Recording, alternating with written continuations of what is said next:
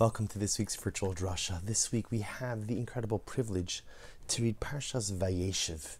And Parshas Vayeshev, begins in such a simple way. Vayeshev Yaakov be'eretz migurei aviv be'eretz Canaan. Yaakov Avinu has come back to the land of Canaan, has settled in his father's home. And the truth is, for a couple of moments, you think that it's going to be a parsha of tranquility, a parsha where maybe nothing so terribly dramatic occurs, but of course that tranquility is shattered with the discord between Yosef and his brothers. What begins as simple animosity in the home ultimately escalates to such epic proportions that brother turns against brother. The Shvatim turn against Yosef, end up selling him into Egypt, which begins a whole nother difficult narrative, both for Yosef as well as ultimately for Am Yisrael. But what I want to draw your attention to is something that I find incredibly striking. You see, how does the animosity start? How does the discord between Yosef and his brothers begin? So the Torah tells us, this is in Perek Lamed Zayin, Pasuk Hey, chapter 37, verse 5. Vayachalom Yosef chalom. Yosef dreamt a dream, and he's told it to his brothers. And the Torah goes on to explain what the dream was, the sheaves, everything bowing down to him. Look inside the parsha, you'll see the dream. Right? We're all standing in the field, each one of us represented in a sheaf, and your sheaves bow down to my sheaf. And the Torah records, Vayasifu od oso. They hated him. He told them the dream, and ultimately, again, his brother's response to the dream, they despised him. Yosef then goes on to go ahead and tell another dream, right? He has a second dream, and in his second dream, he dreams about the sun, the moon, and the stars all bowing down to him. Yosef tells the dream to his brothers, and once again, the Torah says as follows, Vayikanu bo echov. His brothers were jealous. So the first dream, Vayasifu od, they hate him. Second dream, they're jealous of him. Fast forward a little bit, their brothers are out tending to their flocks in the field. Yaakov sends Yosef to check on his brothers. The brothers see Yosef approaching. Vayiru oso mirachok. This is in Pasuk Yud Ches, chapter 37, verse 18.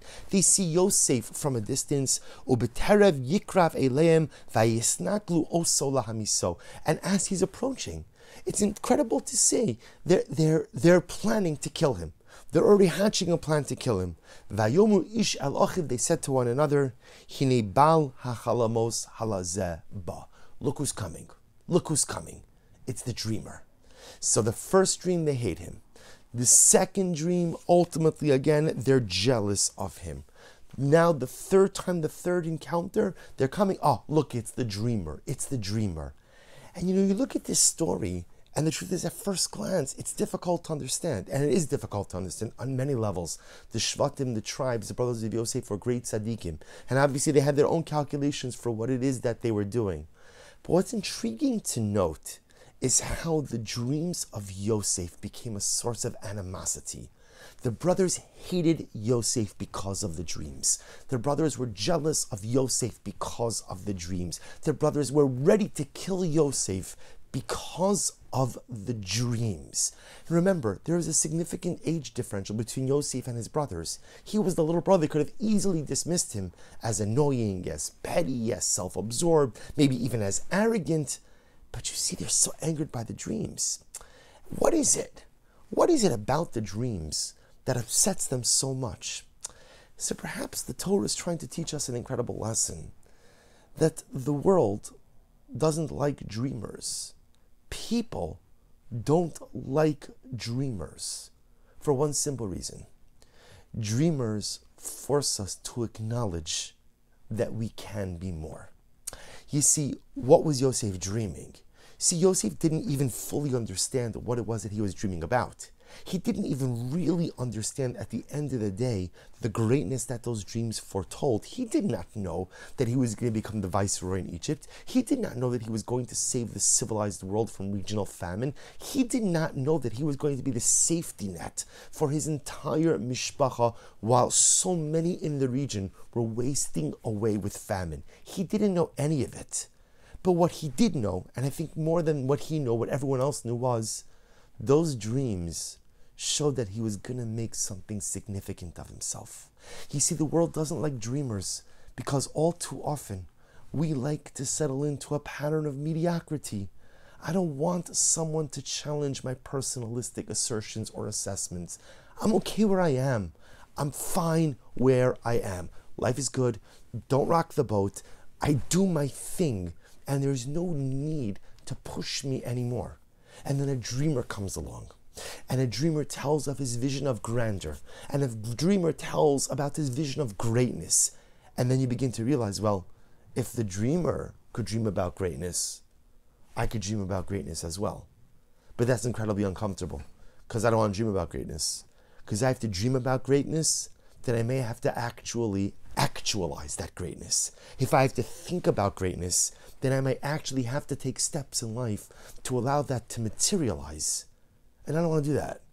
I'm pretty okay where things are. The world hates dreamers. People are resentful of dreamers. So we make it all about the dreamer. You're arrogant, you're this, you're that. Again, the brothers hate Yosef. Oh, it's all Yosef, Yosef, Yosef.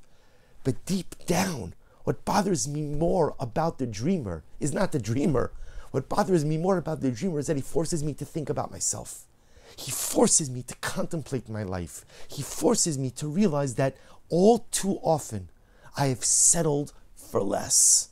That all too often I have fallen into the chasm of mediocrity. That all too often I'm just coasting. And it doesn't have to be that way. I can become something great.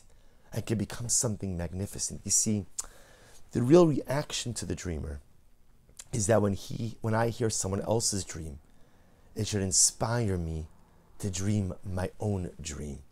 Not to be resentful that someone else is thinking big, but to tell myself, if he's thinking big, if she's thinking big, I could think big as well. I don't have to settle for mediocrity. I don't have to settle for being ordinary. I too can find my dream. I too can find my greatness. See, the brothers' anger against Yosef was just a little bit misdirected. They were annoyed because perhaps they were good where they were. They were happy with where they were holding. They didn't feel the need to push. They didn't feel the need to advance. Life was good. Everything was settled. We're in Canaan. We're living the life. Yaakov was back in the ancestral home. And Yosef essentially says, he doesn't even say it straight out. This was brothers, guys, there's got to be more. There's got to be more. And instead of dreaming their own dreams, they voiced and they acted on this resentment against their little brother. We do this as well. We hear people with big plans, and often we try to kind of take the wind out of their sails. You can't do that. You can't accomplish that. See, deep down, the reason why I'm trying to take the wind out of someone else's sails is because I don't want them to accomplish, because if they accomplish, that means I have to accomplish. If they could dream big, I could dream big. But instead of trying to deflate the dreamer, we should allow the dreamer to inspire us to dream as well. You know, we say this in Tehillim every Shabbos. Shira malos b'shuva Hashem shiva Sion, hayinu kicholmim. A song of ascents when Hashem brings us back to Yerushalayim. When Mashiach comes, it'll be like a dream. What does it mean it'll be like a dream? I don't want Mashiach to be like a dream. I want it to be real life. What we're saying, what David HaMelech was saying in Tehillim is when Mashiach comes, I will realize that the dream that Klal Yisrael has been dreaming for thousands of years. Because isn't that what we dream about? We dream about Mashiach, we dream about Eretz Yisrael, we dream about the Beis HaMikdash, we dream about redemption. Dreams do come true.